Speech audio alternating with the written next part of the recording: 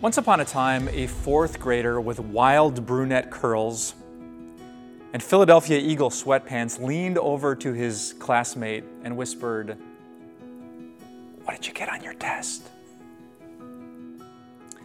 It might seem like a kind, compassionate question for a fourth grader to ask, but this time it was not. Because the kid with the curls was fishing. He was really hoping his friend would return the question, What did you get on your test? Because the fourth grader did great on the test. And he didn't want to keep that news to himself. He wanted to boast about it. He wanted the whole class to know about it. And I shouldn't have started that story with once upon a time, because that's my story. I have been a competitive kid since I came out of the womb. I cannot remember a time in my life when I didn't care about how my life and my performance compared to other people. I remember in third grade, actually, I got my first ever A- in school. And you know what I did? I somehow dragged my mother to my third grade teacher to try to convince her to drop the minus so I could hold on to just the A. I remember in fourth grade not just comparing test scores, but comparing with my friends who had scored the most individual points on our dinky grade school basketball team. In fifth grade, I got into a huge argument with my teacher about the number of reading points I had. I was trying to convince her that cartoons and comic books counted because they were words on a page just like any classic novel. In sixth grade, I took the ACT. Twice.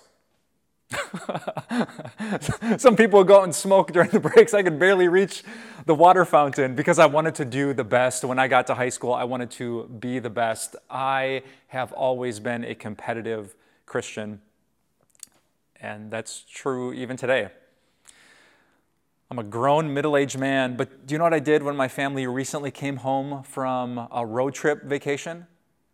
I asked my wife, "Do you think we could unpack everything in 15 minutes?"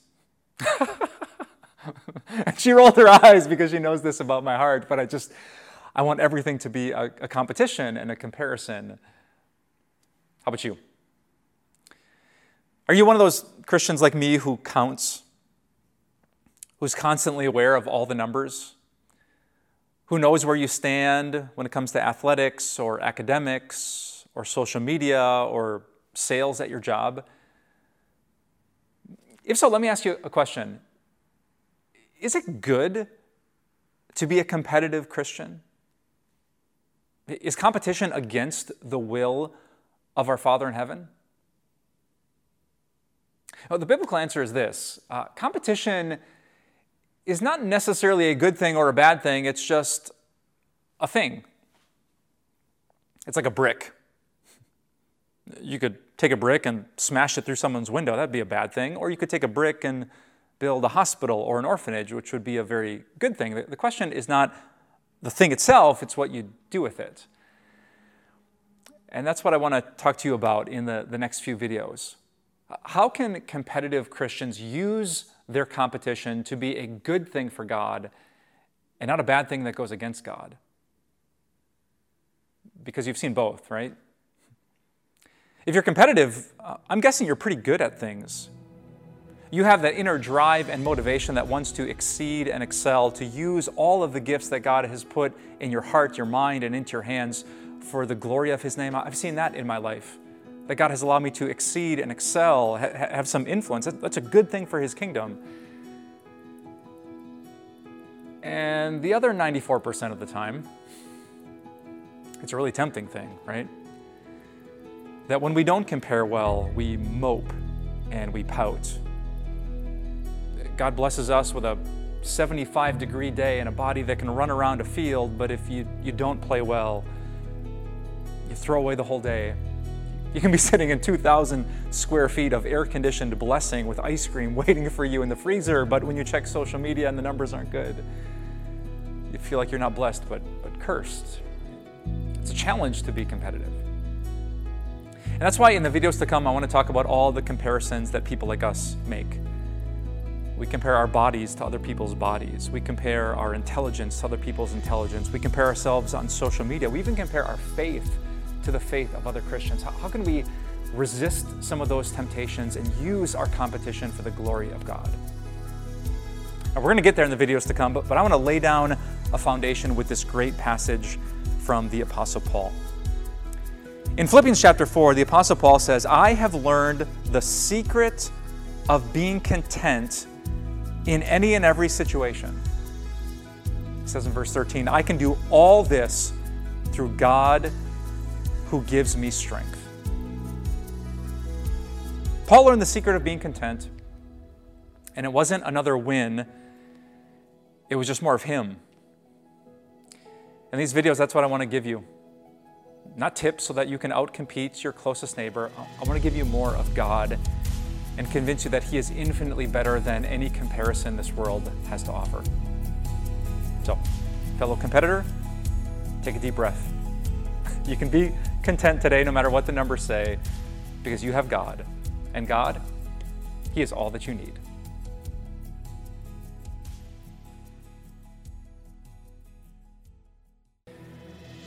Do you know what I looked like when I was 18 years old?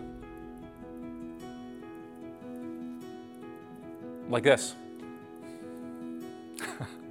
So I just hit 40. It's been a couple decades since my high school graduation, but if you would throw some Just for Men over the gray hairs and Botox out some of these wrinkles, this is exactly how I have looked my entire adult life. About 6 feet, 2 inches tall, 175 pounds, and it doesn't matter what I do, that doesn't change. The other day at a church staff picnic, I ate 6 bratwursts for lunch. I got on the scale the next day, same thing.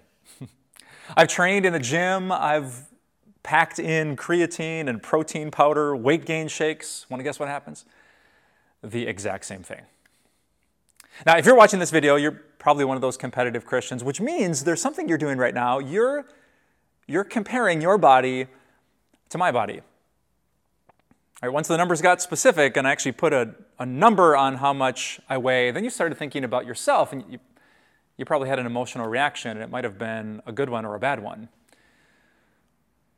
Maybe you got really angry. Maybe you're very tempted to click off this video. Maybe you hated me because you're the kind of person that looks at a cupcake and gains a few pounds. Or maybe you're feeling good about yourself, that you actually have muscles on your body, that the width is different before and after your elbow because God's put beef on your frame. But actually, do you know how you should feel about my body? Meh. Because you know what it's like to be me? Meh. Having a metabolism like mine, it might seem really good, and sometimes it is really good. It's nice, honestly, to have 6 bratwursts, 2 slices of cheesecake, and to see the same body when you wake up in the morning. But do you know what wasn't so good? When I was the scrawny kid in high school, and in choir class, we had to kind of turn to our neighbor and give a little back rub to relax before we would sing. And this one classmate of mine says really loud, so all, 50 kids in the class could hear, "Mike, why are you so bony?" Yeah, that one sticks with you. Or when I go to a pool party, and I'm a single high school kid just hoping to catch a girl's eye. And even though I've been lifting and subscribing to muscle magazines and hitting the gym and waking up literally at 2 a.m., setting an alarm to eat protein and a turkey sandwich, I can't put on weight. I'm a scrawny, rib-covered kid, and I'm doing as many push-ups as I can in the locker room before I come out to the pool. You want to guess what that was like? But you probably didn't think about that when I told you my weight. You just compared. God wants to save us from the constant comparisons with other people's bodies. The point is, He made me, me. He made you, you. And there's good parts about being you, and there's hard parts about being you. There's blessings to being tall, and if you've ever been in an airplane as a tall person, there are curses to being tall. There are hard parts about being built like that, and there are beautiful parts about being built like that. But God is just done with the comparisons because He wants to give you joy. Now, we should take care of our bodies, right? We should try to sleep and exercise, but with the proper nutrition, but we're all going to be different, and according to God, that is okay. I love these words from King David in Psalm 139. He said, God, you created my inmost being. You knit me together in my mother's womb. I praise you because I am fearfully and wonderfully made. Your works, he's talking about his body, his soul, your works are wonderful, God. I know that full well. Today, if you're a competitive Christian, can I encourage you just to take a deep breath and ask God to help you end the comparison? The devil's been hustling you to think that she has the body that you need or he has the muscles that you want. Listen, God made you, you. Acts 17 says he determined the exact times and places where people should live, which means he planned your family tree. He picked your ethnicity, the shape of your eyes, the texture of your hair, your height, your frame, your shape. That is a gift from a good God. And just like heaven is filled with diversity, with people from different tribes and languages and people and nations, our earth is filled with diversity too, tall and short, every skin color under the sun. It is a beautiful thing that God has made us how we are. And if that doesn't convince you to stop the comparison game, let me ask you a question. What did Jesus look like? The perfect, joy-filled Son of God, what was his height and weight? Or how about Mary Magdalene, his faithful friend? Peter? Paul? Apparently, the shape of our bodies means so little to God, he says absolutely nothing about it. So, let's fix our attention on the things that matter to God. Love, joy, faith, and Jesus. Will you pray for me? I need it. I'll try to pray for you too. Amen. I recently heard the sad but true story of a woman named Sylvia and the loser list. Apparently she worked at a company that was doing big things, and her boss ran that company in a really strange way. Outside of his office were two big whiteboards where he listed the company's current winners and the company's current losers. Perform well, get the sale, create, add value, and you'd be a winner for everyone to see. But mess up, fail, lose a client, and guess where your name would end up? After years of being on his winner list, Sylvia messed something up. And when her name appeared on the other board, she couldn't function. It's weird, the world and how it works, isn't it? Like these lists of who's a winner and who's a loser, who's good and who's bad, who's smart and who's not. Now, we've been speaking in these videos about comparisons, and I wanted to tell you that story because our brains sometimes do what Sylvia's boss did. We try to figure out, who the smart people are, the people with potential and intelligence and influence, and who the people that aren't really worth our time are. And unfortunately, there are a lot of standardized tests that have a really good purpose, but our hearts can use them in very bad ways. And we can use a report card in grade school to figure out who's smart and who's not. We can compare GPAs and who's valedictorian and who's not. We can look at things like ACT or SAT scores. We can figure out by a person's vocabulary who's well-spoken, who's intelligent, who can hang with us intellectually and who can't. And I want to tell you, if you're tempted by that, that is so dangerous for your soul. It's going to lead you to one of two places, both of which are bad: pride or despair. When you're an intellectual winner, you're going to feel proud about how hard you've worked or how much you've studied or the degree that you have or the little initials behind your name. But then maybe you find yourself with people who are a little bit more intelligent, who have an advanced degree, who've done things that you haven't, who know things that you don't, who can solve problems that you can't. And when your name gets moved to the loser list, it's not pride that afflicts you, but despair. So what's the answer? Well, the answer is what the Apostle Paul talks about in 1 Corinthians chapter 1. He tells us about a God that isn't picking winners and losers. He is a God who loves the world and who, in fact, loves to pick the people on the world's loser list to be his own sons and daughters. Listen to this passage from 1 Corinthians chapter 1. Paul says, "Brothers and sisters, think of what you were when you were called." Do you remember when God called you, when he chose you, when you first heard about his acceptance and his love in Jesus? Paul reminds them, he says, "Not many of you were wise by human standards. Not many were influential. Not many were of noble birth. But God," I love those two words, "but God chose the foolish things of the world to shame the wise. God chose the weak things of the world to shame the strong. God chose the lowly things of this world and the despised things and the things that are not to nullify the things that are, so that no one may boast before him." I love that. Comparing our intelligence to other people seems fun until it's not. But grace is something that brings us joy every single day. God chose us. God wants us. Because of Jesus, God's not about to erase our name and put it on the loser list. Instead, we just have this confidence that we are part of his family and that will never change because of Jesus. So if God made you above average smart, use it for his glory. Admit it's only by his grace that I think like this and I can solve problems like this. And if you're one of those kids who could never compete, if your grades were never that great, if you have friends who use big words that you honestly don't know what it means, think about this. God chose you. The all-knowing God, the supreme wisdom of wisdom, he chose you. And serve him with humble faith and with passionate love. Because you never know. At the end of the story, God might use you for the greatest good.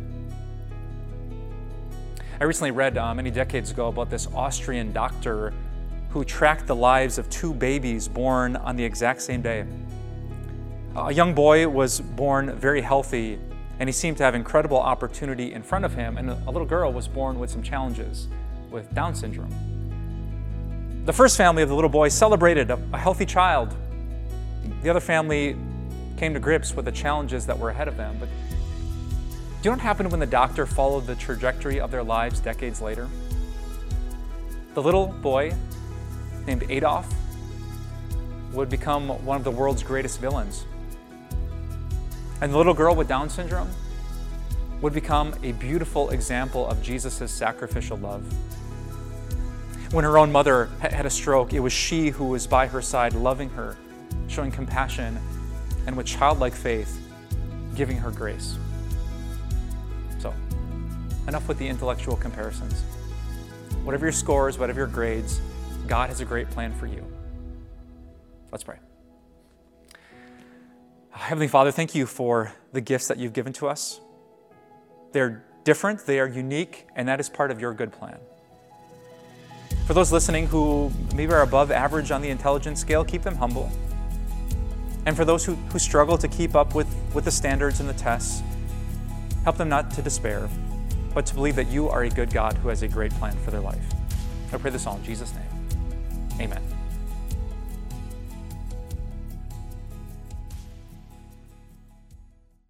If you are a competitive Christian, you should really listen to Justin Bieber. In early 2021, Justin Bieber did an expansive article with GQ magazine, and he retold the story of what it was like to be one of human history's most famous people. You ever think about that? It really took social media platforms and the internet. It took Facebook and YouTube and Instagram and Spotify for people to become more globally famous than anyone else in human history, and Justin Bieber was exactly that. One of his early videos, his music video for Baby, I think currently has 2.5 billion views on YouTube. Billion! And yet, even though his number is so insanely high, do you know how Justin Bieber felt in the middle of that? Lonely.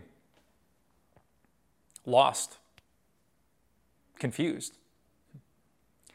In the GQ article, he says how some of his security guards would come into his hotel rooms at night to check his pulse to make sure he was still alive after using, after getting high, after trying to escape.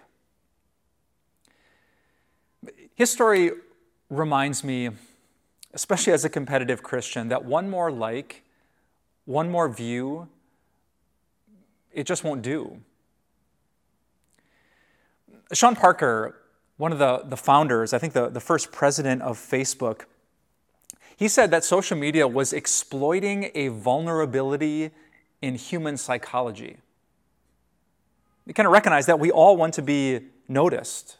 We all want to be known. We all want someone to applaud and say to us, well done. And yet when we throw our souls into the social media universe, it doesn't work. Just ask Justin Bieber. One comedian called social media the new smoking, something that's highly addictive and very dangerous. Now, you're probably watching this video on YouTube or Facebook right now, so you should know that I'm not categorically against it. I just want to warn you, if you're a competitive person like I am, you and I have to be very, very careful. We will never touch the 2.5 billion views that Justin Bieber got, but we still notice, right? We notice how many hearts, how many thumbs up, how many likes, how many shares. If this post is above average or below our normal, that can affect us spiritually. It can mess with our contentment and our peace and our joy. You can be sitting in a warm bed in a beautiful home. You can be well fed and notice as you scroll, and it can mess with your soul. So spiritually, what do you and I do with that? And we've talked in a previous video about what to do if we're comparing our bodies or our brains to other people. What happens when we're comparing our online selves? To what page of the scripture should we turn?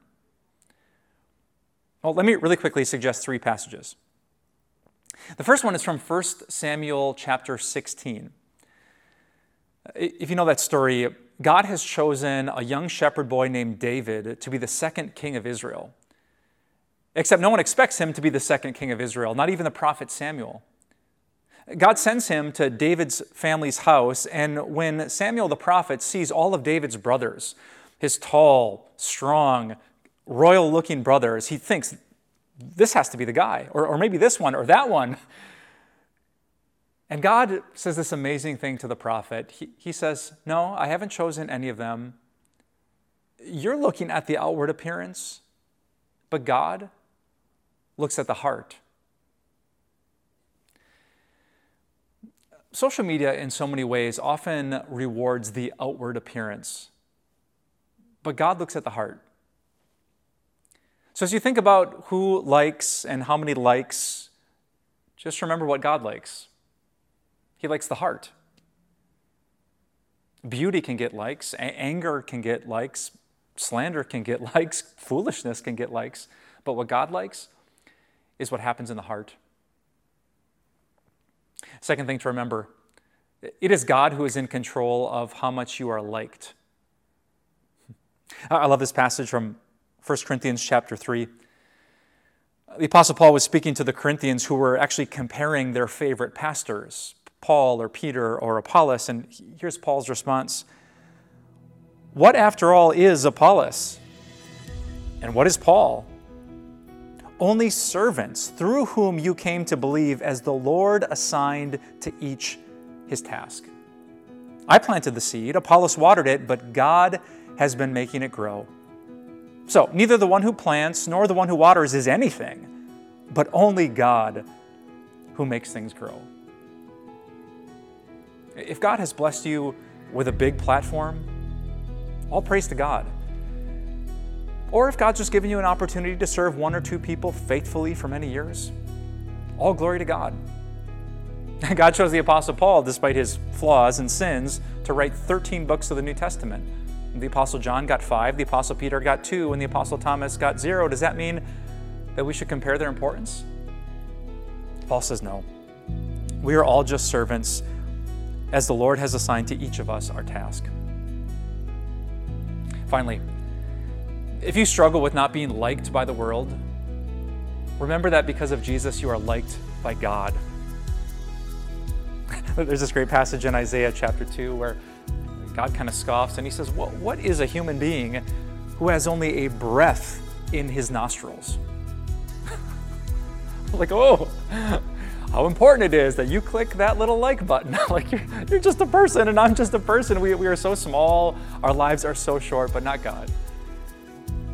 And because Jesus died on the cross for all of our craziness, all of our weird infatuations, because he cleansed us and made us perfect in the sight of our Heavenly Father, when God looks at us, when God looks at you, Christian, he notices and he approves. He loves you. And in fact, the Bible says he likes you. So if you're competitive, don't grab your phone and scroll. Instead, consider what God thinks about your soul, that you are his dearly loved child, and he likes you. Let that be enough. Amen.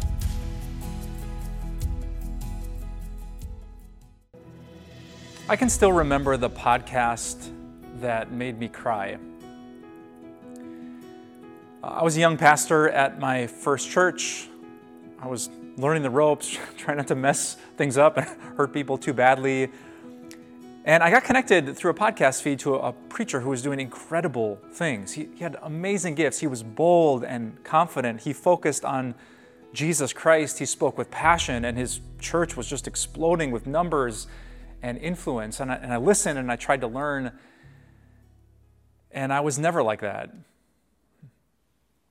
I remember one sermon, I was listening late at night, my family was already asleep, and just the confidence this man had with the gospel was so far from where I was that I walked out of my house.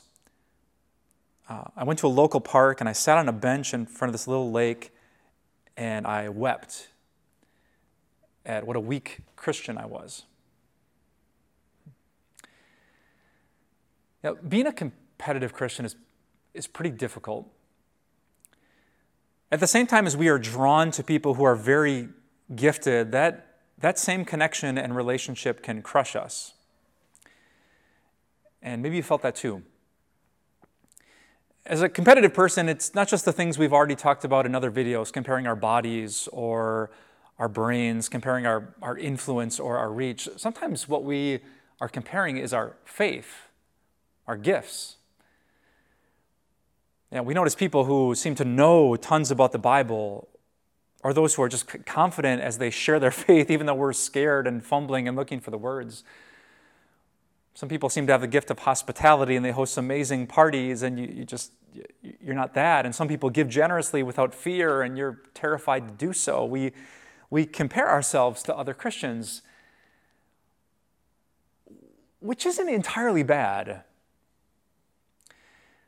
In the book of Hebrews, the Bible says that we should imitate the faith of those who have gone before us.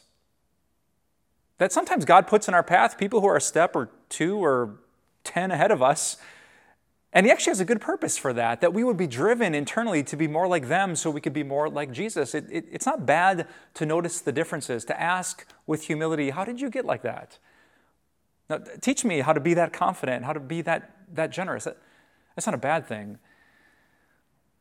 What is a bad thing, though, is what happened to me on that day. As I sat on that bench feeling worthless and useless in the kingdom of God. Despite the gifts that God had given me, despite the church that he had blessed me to serve at and to pastor, I felt like I was doing nothing. That's not where God wants competition to go. So when you find yourself comparing your faith to other people, what should you do? Let me give you two quick passages to answer that question, both from the book of 1 Corinthians. The Corinthians had a whole bunch of problems when it came to comparisons, and so Paul, speaking to very talented people, very spiritually gifted people, he said this in 1 Corinthians 4, verse 7, "Who makes you different from anyone else?" Like, okay, you're different. You're better at this or that. Who made you that way? And the answer, of course, is God. He continues with another question. What do you have that you did not receive? Okay, so you're a great public speaker. You're a courageous evangelist. You have a sharp mind. You're quick with your words. Where did you get that from? Oh yeah, you received it. From whom? And the answer again is, from God. And then one more question. He says, and if you did receive it, why do you boast as though you did not? To competitive Christians, Paul is correcting our pride, right? He's not denying that we have gifts. He's not denying that we might be different, maybe even better in certain things than other people. But if that's a gift from God, how can we boast? Instead, we should say, thank you, God, for this gift. It's from your Spirit. It's from you. Help me to use it faithfully. Help me to serve others humbly. But what if you're different in what seems like an inferior way? What if your problem is not pride as you look at other people, but despair? Well, Paul's answer is in this same book of the Bible. Jump to 1 Corinthians chapter 12, a great chapter on spiritual gifts. And Paul has this incredible section where we can't despair because God has a great plan for us in his kingdom. He talks about that God has given greater honor to the parts of the Christian body that lack it. He says that there are some people who seem like we don't need them, but he says here in verse 22, the parts of the body that seem to be weaker are indispensable. Like you, if you feel weaker than the average person at your church, according to that passage, you are indispensable to the work of God. You might not realize it yet, but just like that part of your body, the muscle that you don't notice because it's not one of the big ones, it's indispensable when you try to run or walk or lift up and take care of a child. Believe that. If you have obvious gifts, believe that they come from God. If you feel like you don't have any gifts, believe that you're wrong. They might seem weaker, but you are indispensable in the body of Christ. Listen, comparisons are no joke. Some of us compare ourselves to everyone all the time, but God's word can help so that we stop living to be better than them and get their approval, but instead we just fix our eyes on the God who loved us first. Let me leave you with a story with the only bodybuilder I've ever met. I once met this guy named Rick, and he had a friend named Keith, who they called Big Keith. Rick was a passionate Christian, and so when he met Big Keith, this bodybuilder, he learned the story that Keith was amazing, but he wasn't the most amazing. There were many competitions where he did his best and he pushed hard in the gym, but he would end up second instead of first, and that would crush Keith's spirits. And so Rick, this wise Christian, he said, brother, do you know what you need to do? You need to do your work for an audience of one. God. Serve God the best you can. And whatever happens, however the world judges you, that's none of your business. It's all about you and God. When Keith first heard that message from Rick, he said, huh? But eventually God changed his heart to believe it and to practice it. In his future career, Keith competed in these really major events. And time after time after time, he came in second instead of first. When a major muscle magazine interviewed Keith, they asked him, how did it feel to be so close but to fall just short? Do you know what Keith said? I'm performing for an audience of one. And the interviewer said, huh? But Keith could just smile. Because his hope, his joy, and his contentment wasn't in comparison. It was in his Savior, Jesus Christ, his audience of one. I pray that you and I, and every competitive Christian, can do the same. Let's pray. Dear God, thank you for making us competitive. There's a drive that you have put in our hearts that not everyone has. Thank you for that gift, because that is what it is, a gift. Jesus, as you taught us to pray, lead us not into temptation. All the temptations of comparison and ugly competition, rid us of that and protect us from that by your Holy Spirit. And instead, help us to humbly serve you, to seek first your kingdom and your righteousness, to believe that we are gifted servants who are all gathered together as one body to lift up and glorify the name of Jesus. We pray this all in that beautiful name. Amen. Hey, it's Pastor Mike. Thanks for listening today. There's actually something else I think you'd really enjoy, and it's our latest podcast from my friend C.L. Whiteside. I could gush about CL and his gifts and the message he's bringing to the Time of Grace community, but instead I'm going to let CL tell you in his own words what his podcast is all about. Something that's been on my mind has been, when did this cancel culture begin? And people start saying this person is done or they're dead to me. And what makes cancel culture intriguing is that if you aren't angry like the majority of people are also angry, and you're not saying I'm done listening to them or I actually forgive them, you get canceled too. So you can't forgive somebody and want to move on and not want to dwell on it your entire life? Join me, C.L. Whiteside, on my podcast, The Non-Microwave Truth. Search The Non-Microwave Truth wherever you listen to your favorite podcasts.